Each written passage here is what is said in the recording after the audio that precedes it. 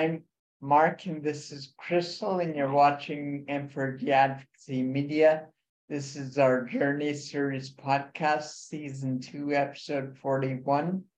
And today we're hearing again from Lisa Lewis, who spoke to us last time. We didn't really get into her personal journey and story about her and her son, so let's go ahead and do that today. So hi, Lisa. Hi, Mark and Crystal. It's nice to see you again.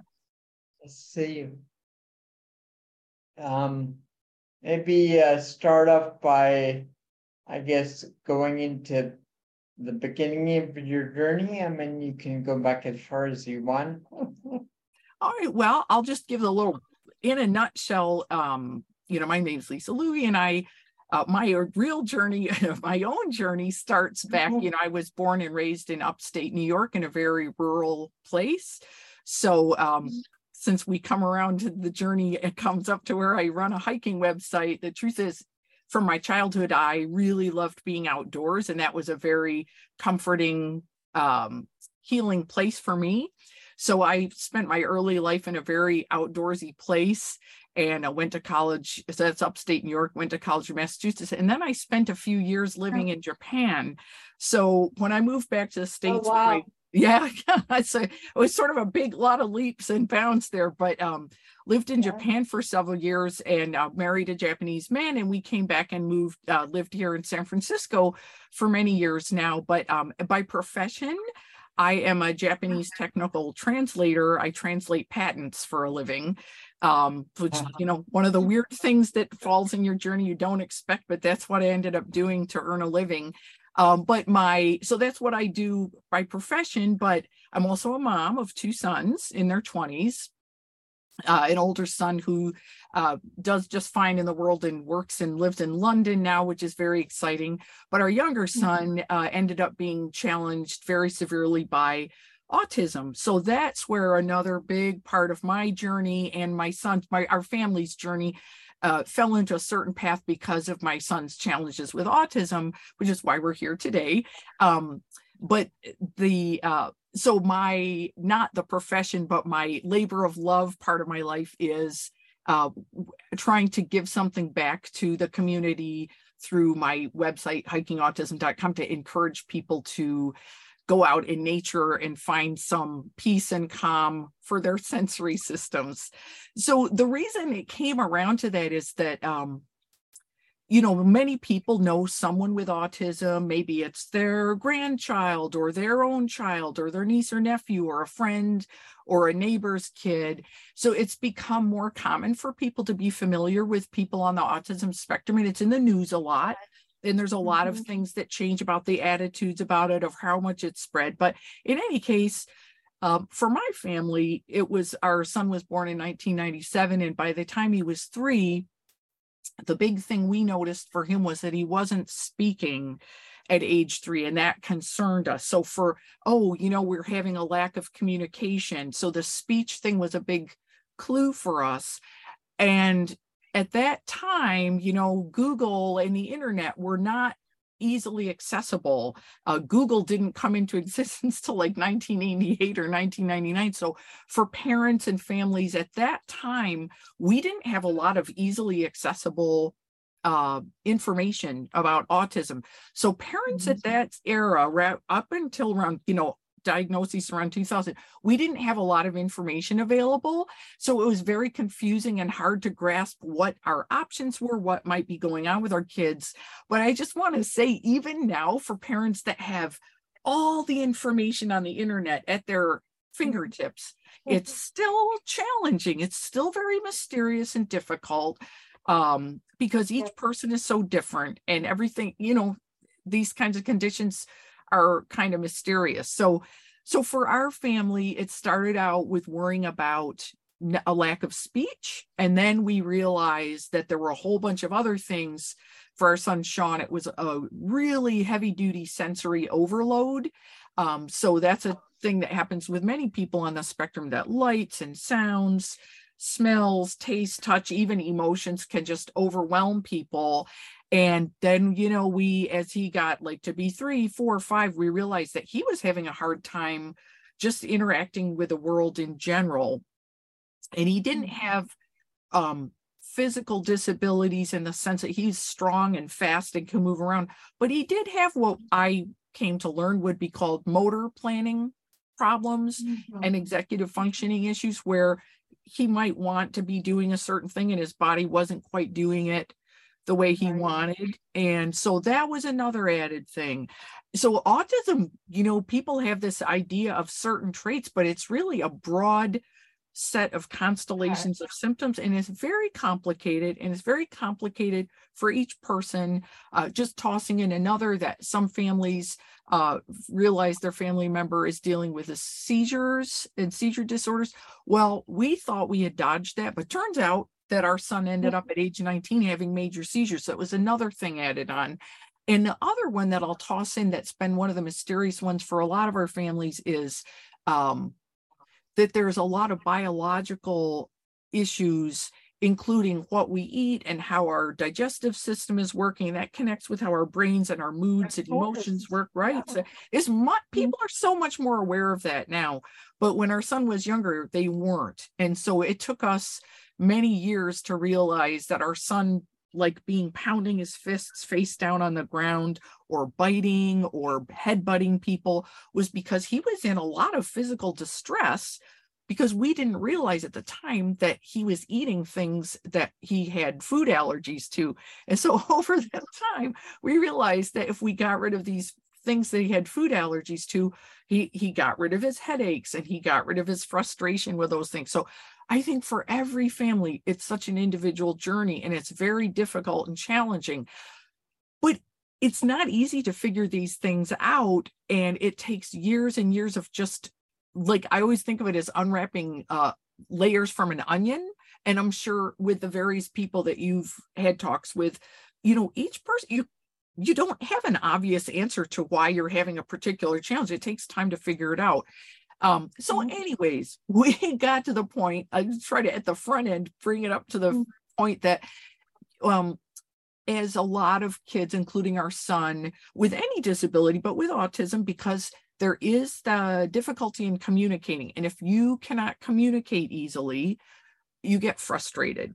And so a lot of kids, when they get past 10 and into their early teen years, and you have a lot of hormones changing and puberty hits, we've heard lots of families like ours having really challenging behaviors. And what happened with our son was, not only was he lashing out and being upset and kind of, headbutting and trying to bite people because he was frustrated, but he was also closing down from the world. He would literally, close his eyes and his ears, or hide under a blanket, because everything was too much for him. So, as a parent, you're desperately trying to help your family member, but we're just as lost as our son is. We're trying to figure it out.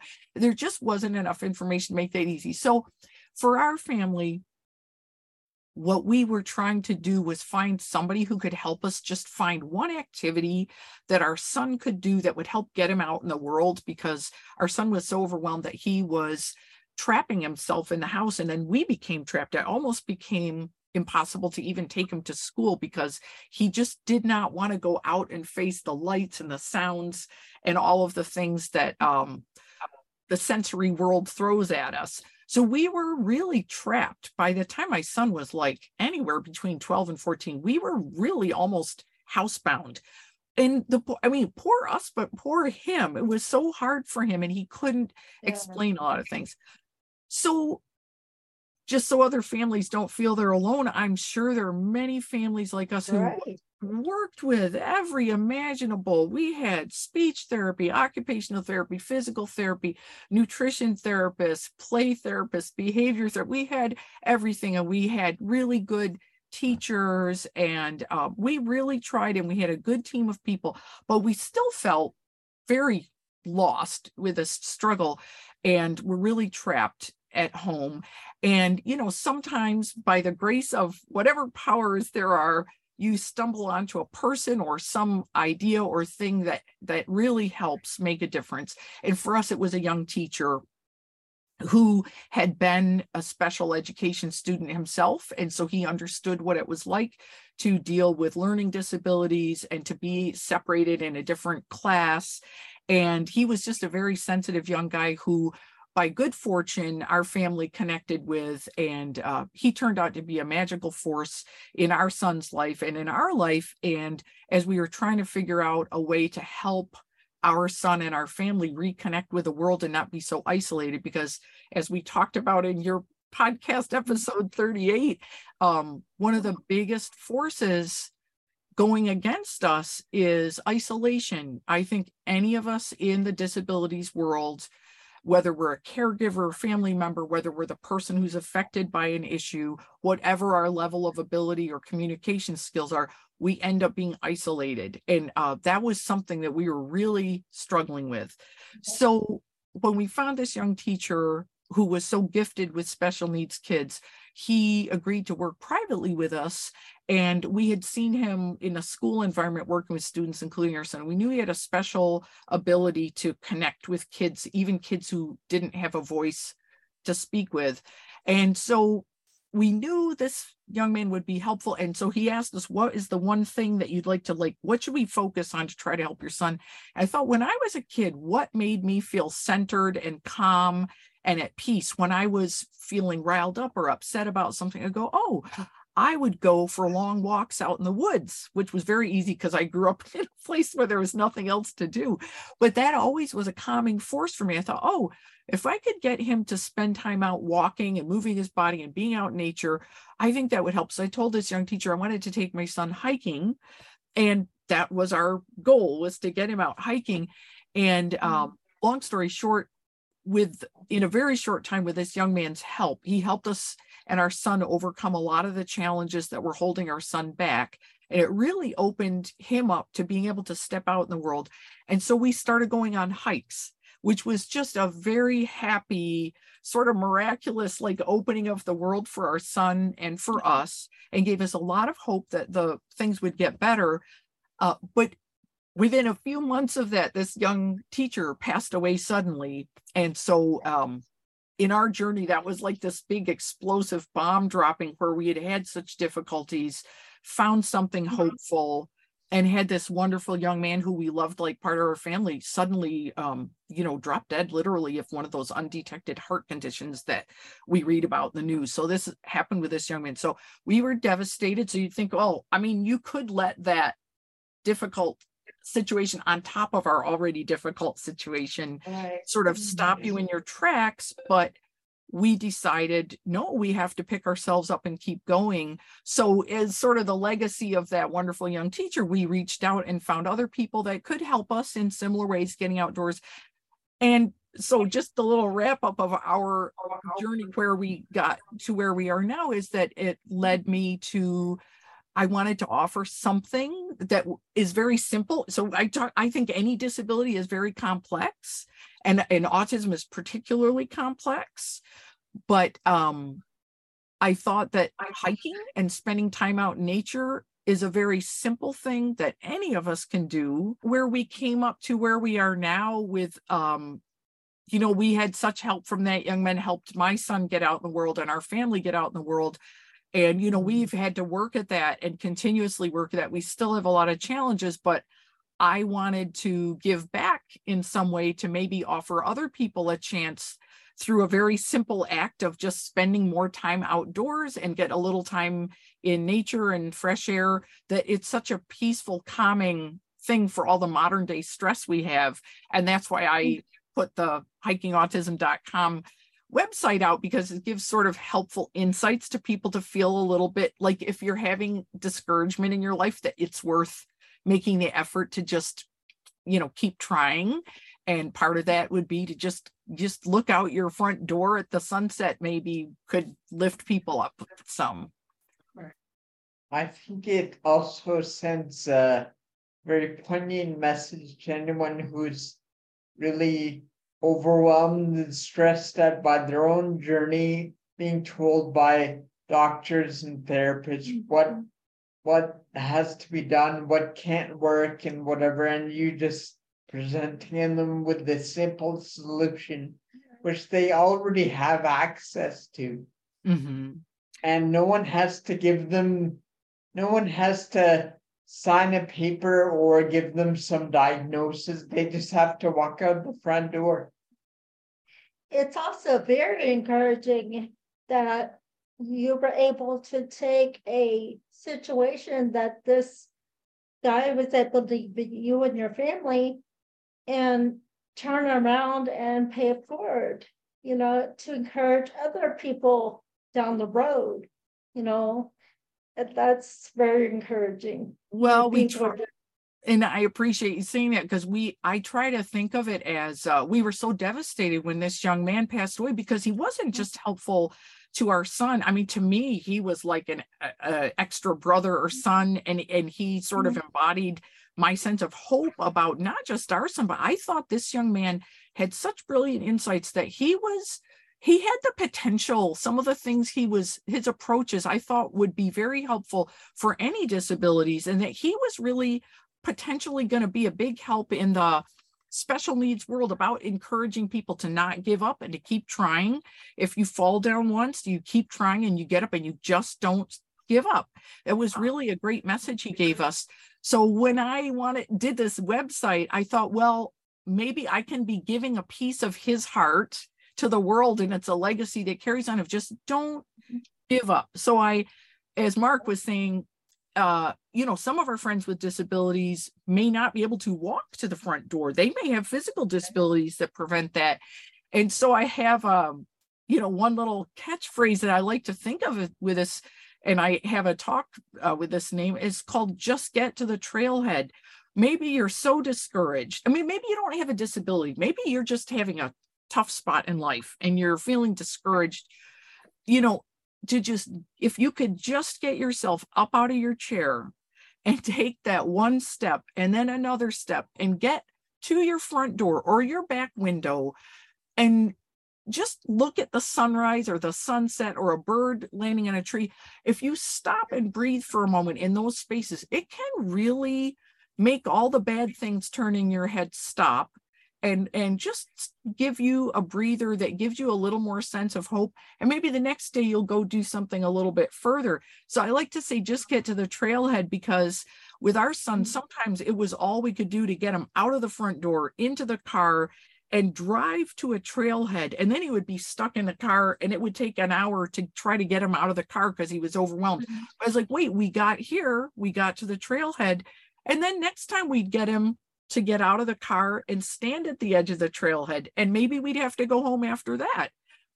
But then the next time he'd walk. And so I just want people to know, you just don't give up. Just take those steps. And if you have to ask for help, this is a theme I've heard in some of your other podcast episodes. It's hard to ask for help, but sometimes it's very worth it to ask for help. And it might help you take that next step that leads to your next step going forward. And sometimes, I can speak from personal experience. Sometimes the thing that helps isn't actually the help; it's just the process of asking for help, right? That'll free you from actually needing help. Yes, because you have more of a sense that if you needed it, someone's there. And I had a sense when we were going through the very difficult part where we were so isolated. I felt that we were so isolated, there was no one else who understood what was happening with us or for our son. And I felt the need that someone else should stand witness, which is kind of an odd phrase to think about this, but I want someone else to stand witness to what my son is going through, so that we parents aren't the only ones who know what his hardships are. And it lifted the burden off our shoulders a little bit to know that somebody else knew what our family was going through. Someone else understood our son. And not only did they see it and witness it, but they embraced us and our son and said, well, I'm here if you need help. So that the sense that someone else is in the same space with you, as you said, Mark, you could, knowing you can ask for help and that someone might be there if you need it, but maybe you don't really need the help, but knowing you could ask takes some of that burden off our shoulders, I think. There's a fine line, though. Not everybody that people think needs help actually needs the help or wants the help. They're fine on their own. They can accomplish a lot of things on their own. But the world is so, people often think, they look different, they act different, they talk different, whatever. They need help. We need to be the hero and help them. So there needs to be that, respect there. Just say, oh, she just ask if they want help. Ask if they right. If they want you to take them somewhere. Ask if they want you to bring them something. Don't just do it and assume that, of course, they're going to be thankful and have gratitude about it. But, at the same time, you're kind of overstepping your bounds of their personal space, right. So it's a fine line. It just needs to be asked before people just assume. And that's a tough thing. And I think we talked about that when we had our previous conversation. And I wanted to just toss in another episode that I think is super important for people in the whole picture of what you guys offer. And that was, you had recommended that I see Jason Harris's episode, which was episode 31. I have it written down here, season 2, episode 31. But I think Jason is a brilliant guy, and he clearly has thought a lot about many different aspects, not just about autism type things, but the whole picture of just what you were talking about, Crystal, like how do we interact with each other? If I'm the person who does have the disability, or I'm the person who doesn't have what is the polite or proper way to interact? And each person with a disability is going to have a different reaction about that. And so it's tough. It's tough to know quite how. So it is like walking a tightrope to find the right approach to offering help. And that's that. And I thought that Jason in his episode covered a lot of good, just thinking out loud about what do people need to do to help each other. But on that note, it made me think of, I'm a parent. And so I'm in the position of trying to help someone. And so, here's a quick little history of, for example, since I'm a parent of an autistic child, I'll talk about the autism. Back in 1949, it was, what was his name? Skinner, I think it was, or Kanner. There was a Dr. Kanner who was the guy who had coined the term or talked about autism. And back at that time, and this was an idea that floated into the 50s and 60s, there was this concept that people with autism had it because their mothers were refrigerator mothers, that it was all the fault of mothers who were unloving and uncaring. Well, that's what they said in the 50s. Of course, that's tough. Now flip forward and you get this way, oh, the parents shouldn't help too much because they're not allowing their kids to try to be independent. And that's all, there's more to that. I think that's true. But, as a parent, just as if I were a person out on the street who sees somebody who might need help, but I'm not sure, even with our situation being a parent, it's also tough to know how much to help, how to help somebody be more independent. And that's a very challenging thing, trying to help a loved one. Right. That's a whole nother level of challenging, being a mom, and knowing when to help, because obviously you're a mom, you want to do it all for them, make their life easy. But at the same time, it's a fine line of, or to step back and let them make their, challenging mistakes. And that's because that's true for any kid, right? I mean, for our, as I always put in quotes, typically developing, because I don't think there is such thing as typically developing. Every kid has challenges. We all do. All of us have issues that are difficult for us. So another trend that I see in autism. So I was also just kept me tapping into Jason's episode, was he thought about a lot of these things, and you guys had a great interchange about that. And what it made me think of another trend in over the time with autism, when Sean's diagnosis came up in the year 2000, there was very little information available. So we were just grasping for straws for information. But at that time, there was a little stretch in there where it was all recovering your child from autism. And so that, like, if you did the right things, your kid's going to get better and be normal. And so so already as a parent, you feel like a failure because your kid's having a difficult time. And then you get this message that you can recover your kid from autism and they can become normal. And that was a very strong force running in the early 2000s. And it was very hard for some of us. We're like, well, we're doing all these things and my kid isn't fixed. You can't fix him. We can help him move forward, but we couldn't fix him. And then now you have another, it leaps forward where there was the autism awareness movement, which shifted to autism acceptance.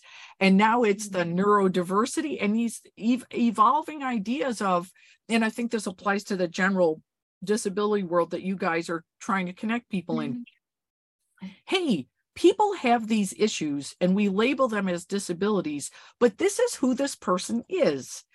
Right. Let's help people do the best that they can do and give them the best tools for that and help them interact in the world the best way we can. And there's no easy answers for that. And for each person with a disability who has the wherewithal to communicate, one person might not like having someone offer help, and another person might be mad that more people don't offer help. So it's very difficult, but I think that's what we all have to try to work towards, which I thought Jason was thinking a lot about. Well, how can we come to a better understanding between people of how to get there? And then the last thing in that evolution about the current evolution about how people are thinking in society about autism is, when it came up to this neurodiversity and people on the spectrum should be expected and respected for who they are. Well, that's great too. But what I think a lot of families were bringing up was, hello, for those of you who are very articulate and able to speak and function, maybe hold a job and, write a blog about this or talk with people about this in a very articulate way, that's good for you. But for those of us where we have someone on the end of the spectrum where we're labeled as severely autistic or profoundly autistic, where even basic daily living functions need extra support, for my son, he's not able to do those things for himself. So that there also needs to be space and acceptance for those in the disability community who are really are not able to get through their daily living functions without someone to help them. So it's a tough balance. And that's why I appreciate your podcast and Jason's thoughts. I thought he was tapping into these things. It's just very complicated. But I don't know what you think about this, but I think, well, I already know, I guess. But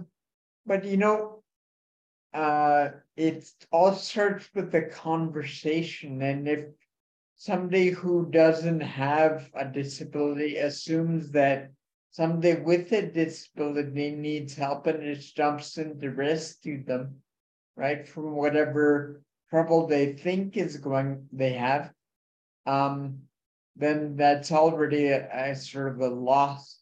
Right? If it starts with a legitimate, earnest conversation about what the problem is and how can I help, then that's already like 100% better, right? Yeah. Than just assuming you know what the problem is and you've already diagnosed it in your expert opinion. Yeah. Also, if somebody is brought into the world, and the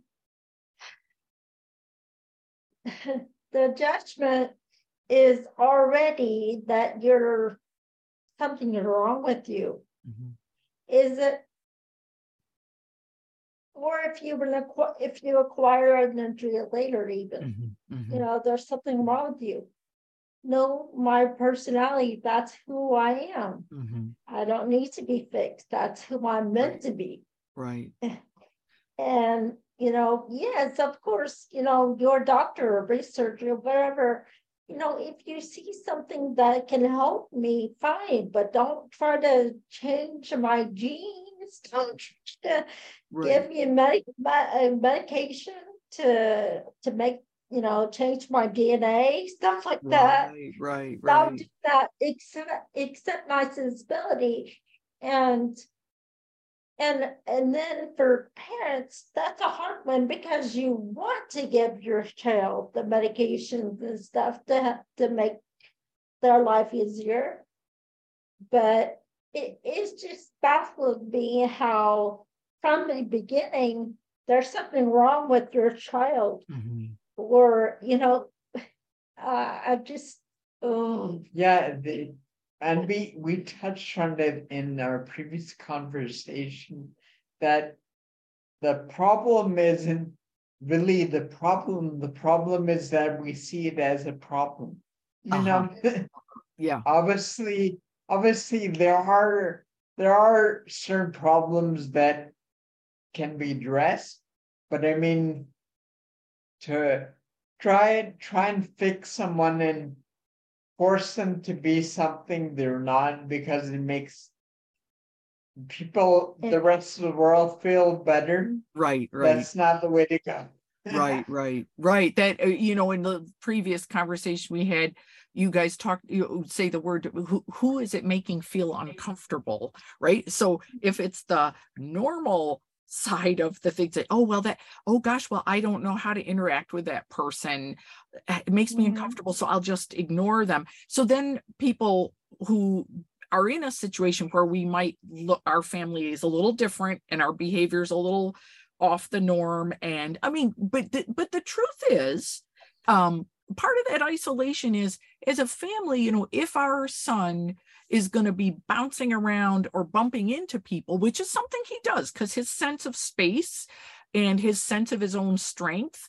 I mean, this is just an example where we do have to be careful when we're out in a crowd that he doesn't, bump little kids or little old ladies over, because he sometimes doesn't have a sense of how strong or fast he is. And that sense of space, passing in space with people, he could actually bump a person and knock them, maybe knock them down. But so, we have to be aware of making sure that he's not causing up danger for someone, or danger for himself. He doesn't really understand electrical plugs, or you have to be careful with it. So it's very tough, because there's the emotional part of how we're treated or treating somebody, but then there's sometimes safety issues. So it's just so complicated. Yeah, it is. It's also the issue of trying to make someone like who's disabled, not disabled like the rest of us, to validate our own feelings about ourselves. Right? Yeah. There's a lot of layers to the onion to peel away. Yeah. Well, and the thing is that I always think of autism as the ultimate multi-onion layer, onion peel situation. I mean, it took us years to find basic, because we did not want to use, and I know there are families where it really made sense to do medication that, I mean, that was a decision that made sense for them with their doctor and their family member. But for us, we wanted to figure out what were the underlying biological things that were happening. And we figured out, food allergies. Well, we figured out what the food allergies were, which took us a long time, or other allergies. It turns out that our son has a lot of allergies. And when we dealt with those, he stopped biting, he stopped headbutting, he stopped throwing himself on the floor and pounding fist because he was not in physical distress anymore from allergies. But it took a very long time to figure that out. And I think that's and we talked about that the last time, that sense of time passing. So if you're an adult and your disability arrived in your life when you were an adult, you also have a sense of the time passing of, oh, is my degenerative situation going to get worse quickly? Am I going to be able to stop this? Can I get it better? That's a sense of time you have as an adult when you have a disability fall into your life. But if you are born with something that people think can be at least improved, not fixed, but improved. So if you're a parent with an autistic child, you do have a sense that there are things that you could do that could improve your child's life and help them. But again, it's always the sense of racing against time. If I put certain things in place quickly enough, maybe my child's speech delay won't be such a difficulty for them. And so I just think there's so many things that, so you're trying to unpeel those onion layers, which takes time, and the time keeps slipping by, So that brings me back to why my website, Hiking Autism, is this simple gift I try to give to people, which is that we all feel that kind of stress about, oh, am I working? Whatever your life is, regardless of disabilities, people feel stress about if they're doing enough in their life. Are they falling behind on things? What are their relationships like? What's their job? What's their family? We all have stresses. So when we're in those stressful situations and our head is in a swirl and we really can't focus on things because we're stressed out, it just really feels like the simple thing that stops the clock and allows us to just breathe.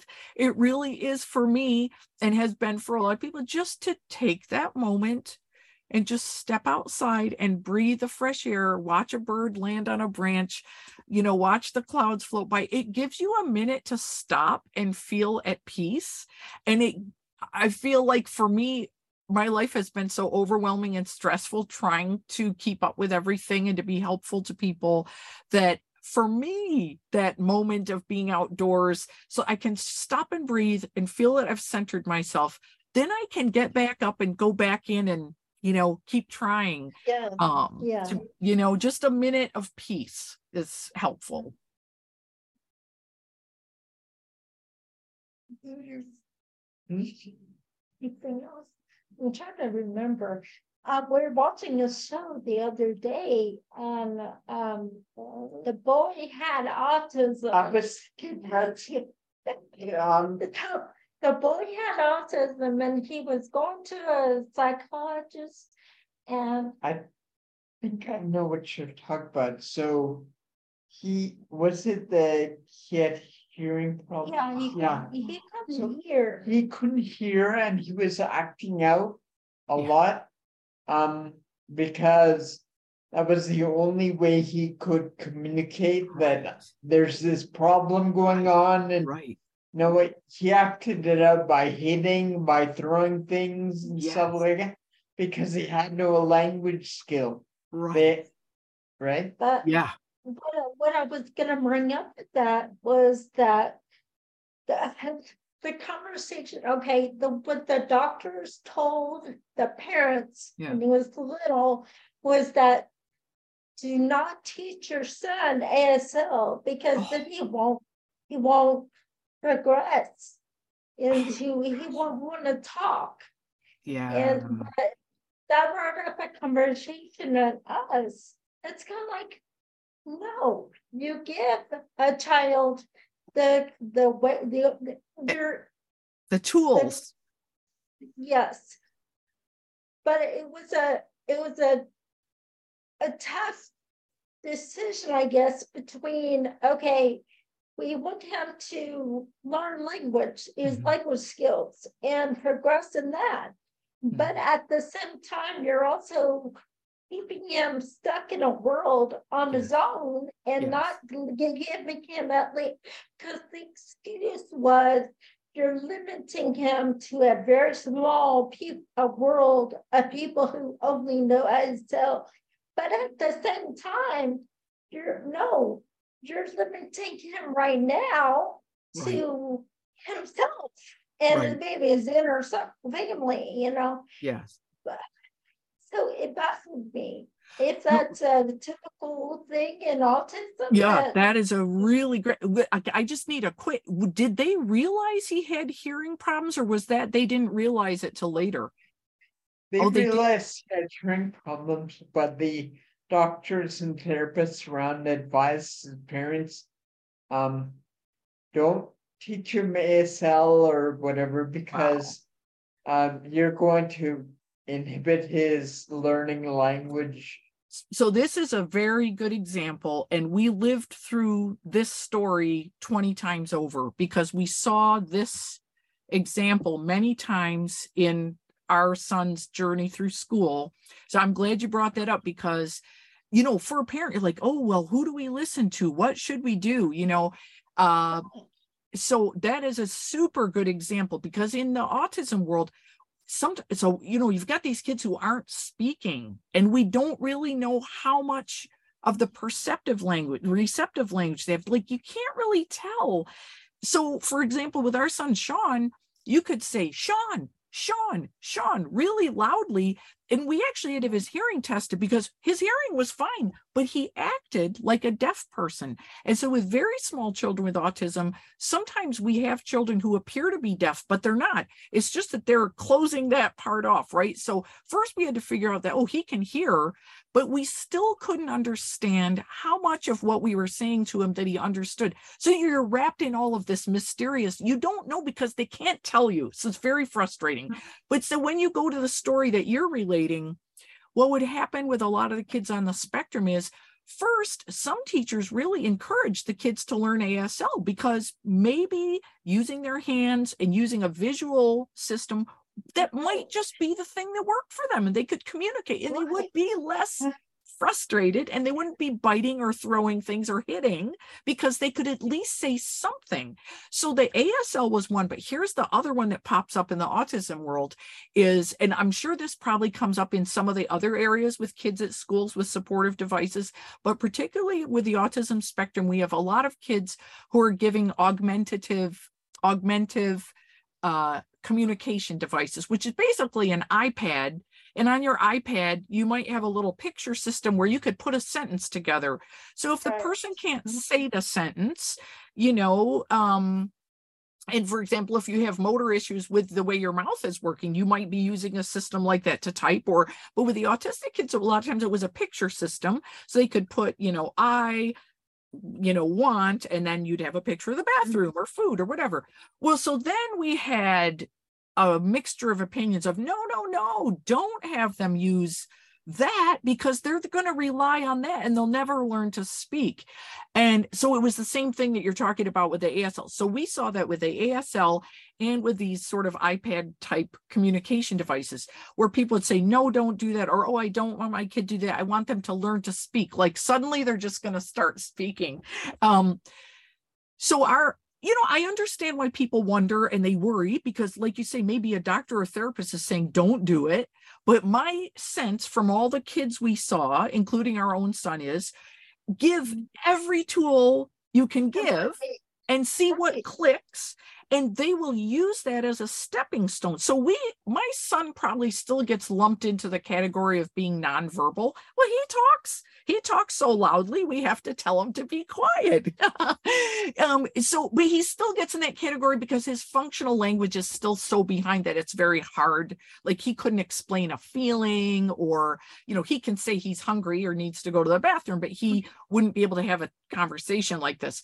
But absolutely, he didn't do ASL, but he had one of those devices and various systems using pictures. So my suggestion, if anybody watches this, is give your family member or your loved one every opportunity to have a tool that might work for them. If it ends up not working, that's fine, but you might find that it leaped them forward with something that they just needed. That sometimes it's a trigger in your head, or maybe with a degenerative muscular situation as well. It doesn't have to be autism or a speech and communication issue or a sensory thing.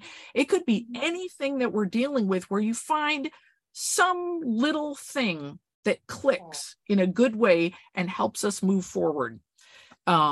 Which is my other, besides the just get to the trailhead, a lot of my little insights things end with keep putting one foot forward, because I just tell people, you just get up in the morning, as hard as your life looks, you wake up, you get up and you put your feet on the floor and you stand up and you put one foot out and take that first step of your day. You just have to keep doing that. And you keep putting that next foot forward, because you might stumble onto something that's going to help you make more progress than you thought you were, or help your child make more progress than you thought. We just don't give up is my, but also not to get discouraged, as you guys have brought up a couple of times, the thought that a doctor or a therapist or a nurse or a teacher could be saying, oh, well, you're never going to do this, or this isn't going to work. Having that, or just giving you a label of something, well, you're doomed to this because you've got that. Well, we don't want to be like that either. So, I just think we have to, that's again, back to the moment in nature. You have that moment where you're just in this one place for this one moment, and you think, well, here I am, I'm alive, I'm breathing, and this is who I am right now.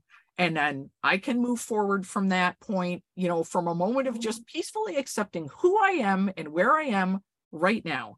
And it gives you a little bit of breathing room to say, okay, I can face the next challenge. Right. I think back to an early point that you mentioned, everything has its upsides and downsides, pros and cons.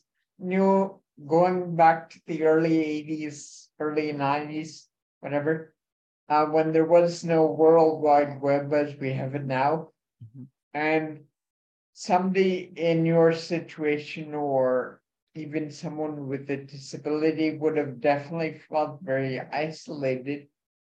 And that's bad in its own right to some degree. But then now we're suffering from the reverse problem, where it's there's just this overwhelm of information. Yes. And it's so stifling because number one, you don't know what to do. And everywhere you turn on the internet, someone's telling you you're doing it wrong. Right. Yeah, right? totally. Yeah. And it's just, when you get back to nature and when you isolate yourself like that, you can drown out all those voices and hear the voice of truth, maybe. So it's extremely refreshing to go to a website that talks about, some of your struggles and your journey, but also gives people advice and tools about nature and how to, make it a little easier for everybody. And so it's nice to see, like he was getting to, that, the overwhelming internet saga, that's what it is now, is annoying.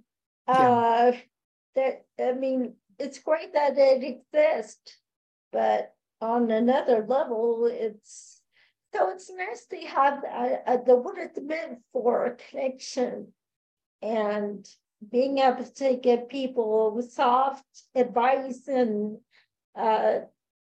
understanding and building communities and connecting people. Right. Yeah. And I feel like it's meant for, originally it was supposed to be meant for just that, keeping us all connected, but people have made it into something it's not supposed to be. Right. Well, from what Mark and you're saying, Crystal, the great example of what you're saying is there we were, completely lost in the desert with these things that were happening with our son. You might find one article or one, it was just, we were so lost, and the advice we got was mixed, and you'd get like all these mixed, the little bit of information was all very conflicting, and we were already devastated trying to help our son be able to function in the world. I mean, he could barely go out even as a little kid. He was so overwhelmed. So you're grasping for some kind of helpful information. And then fast forward, as Mark says, here we are in the modern world and you're just bombarded and you're drowning in it. And so the example that I see in the autism world, which it makes my heart ache. Now there's all these support groups. There must be 100 or 1,000 Facebook-based autism mom support groups or autism family support groups or autistic individual support groups. And there's so much information. It's so overwhelming. And once in a while, I'll pop in and I'll read something that a mom with maybe a newly diagnosed 3 or 4-year-old is writing about.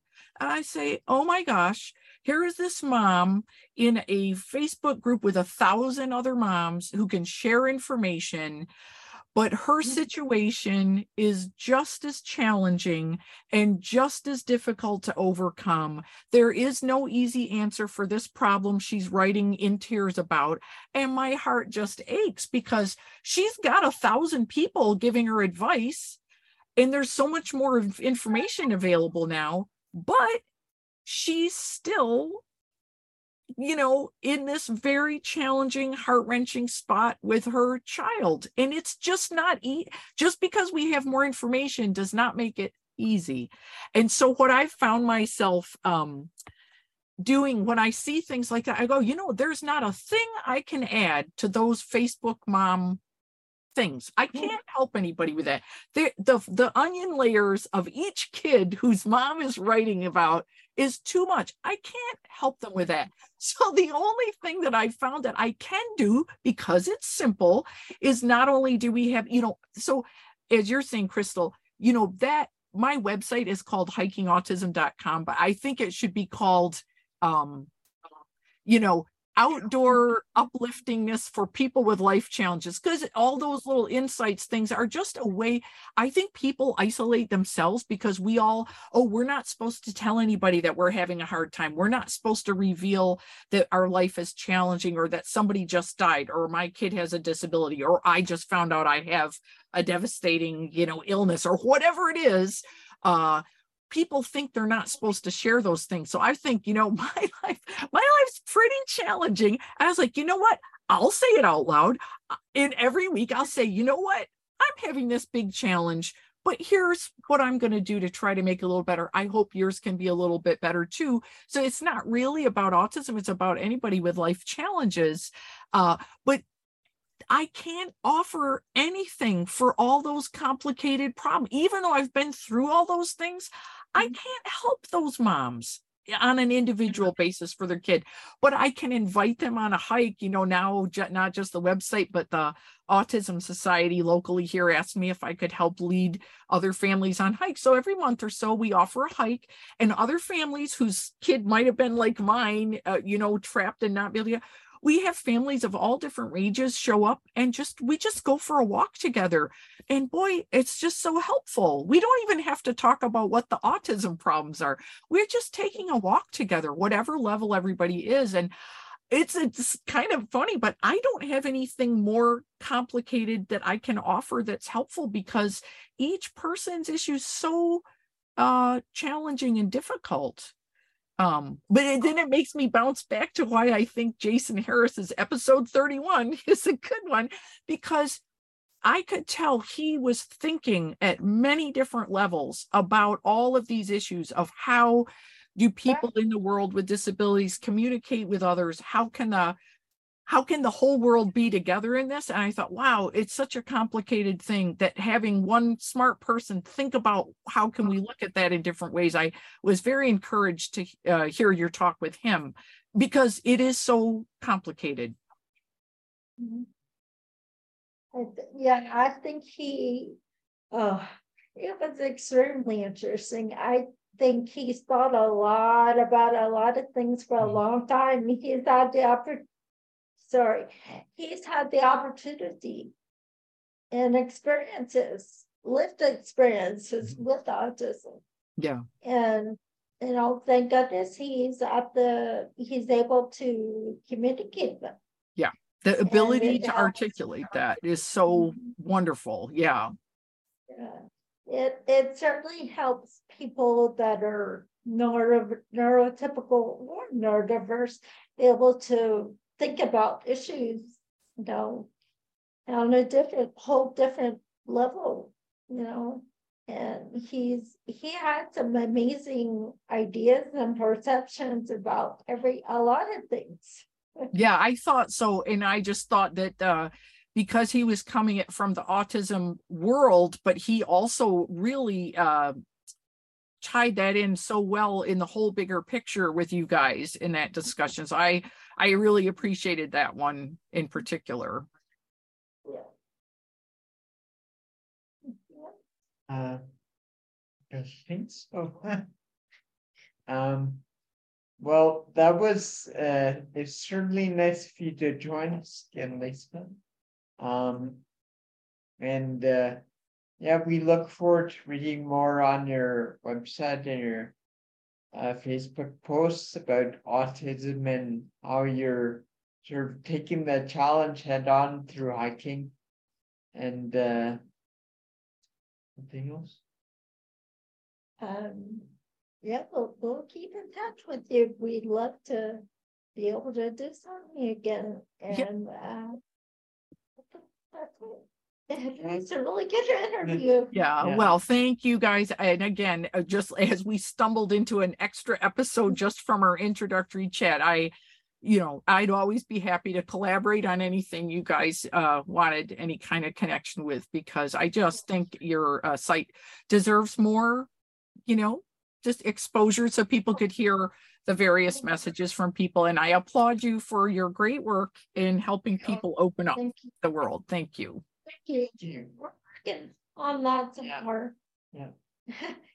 Okay, thanks, Lisa. All right, thank you. Bye. Bye.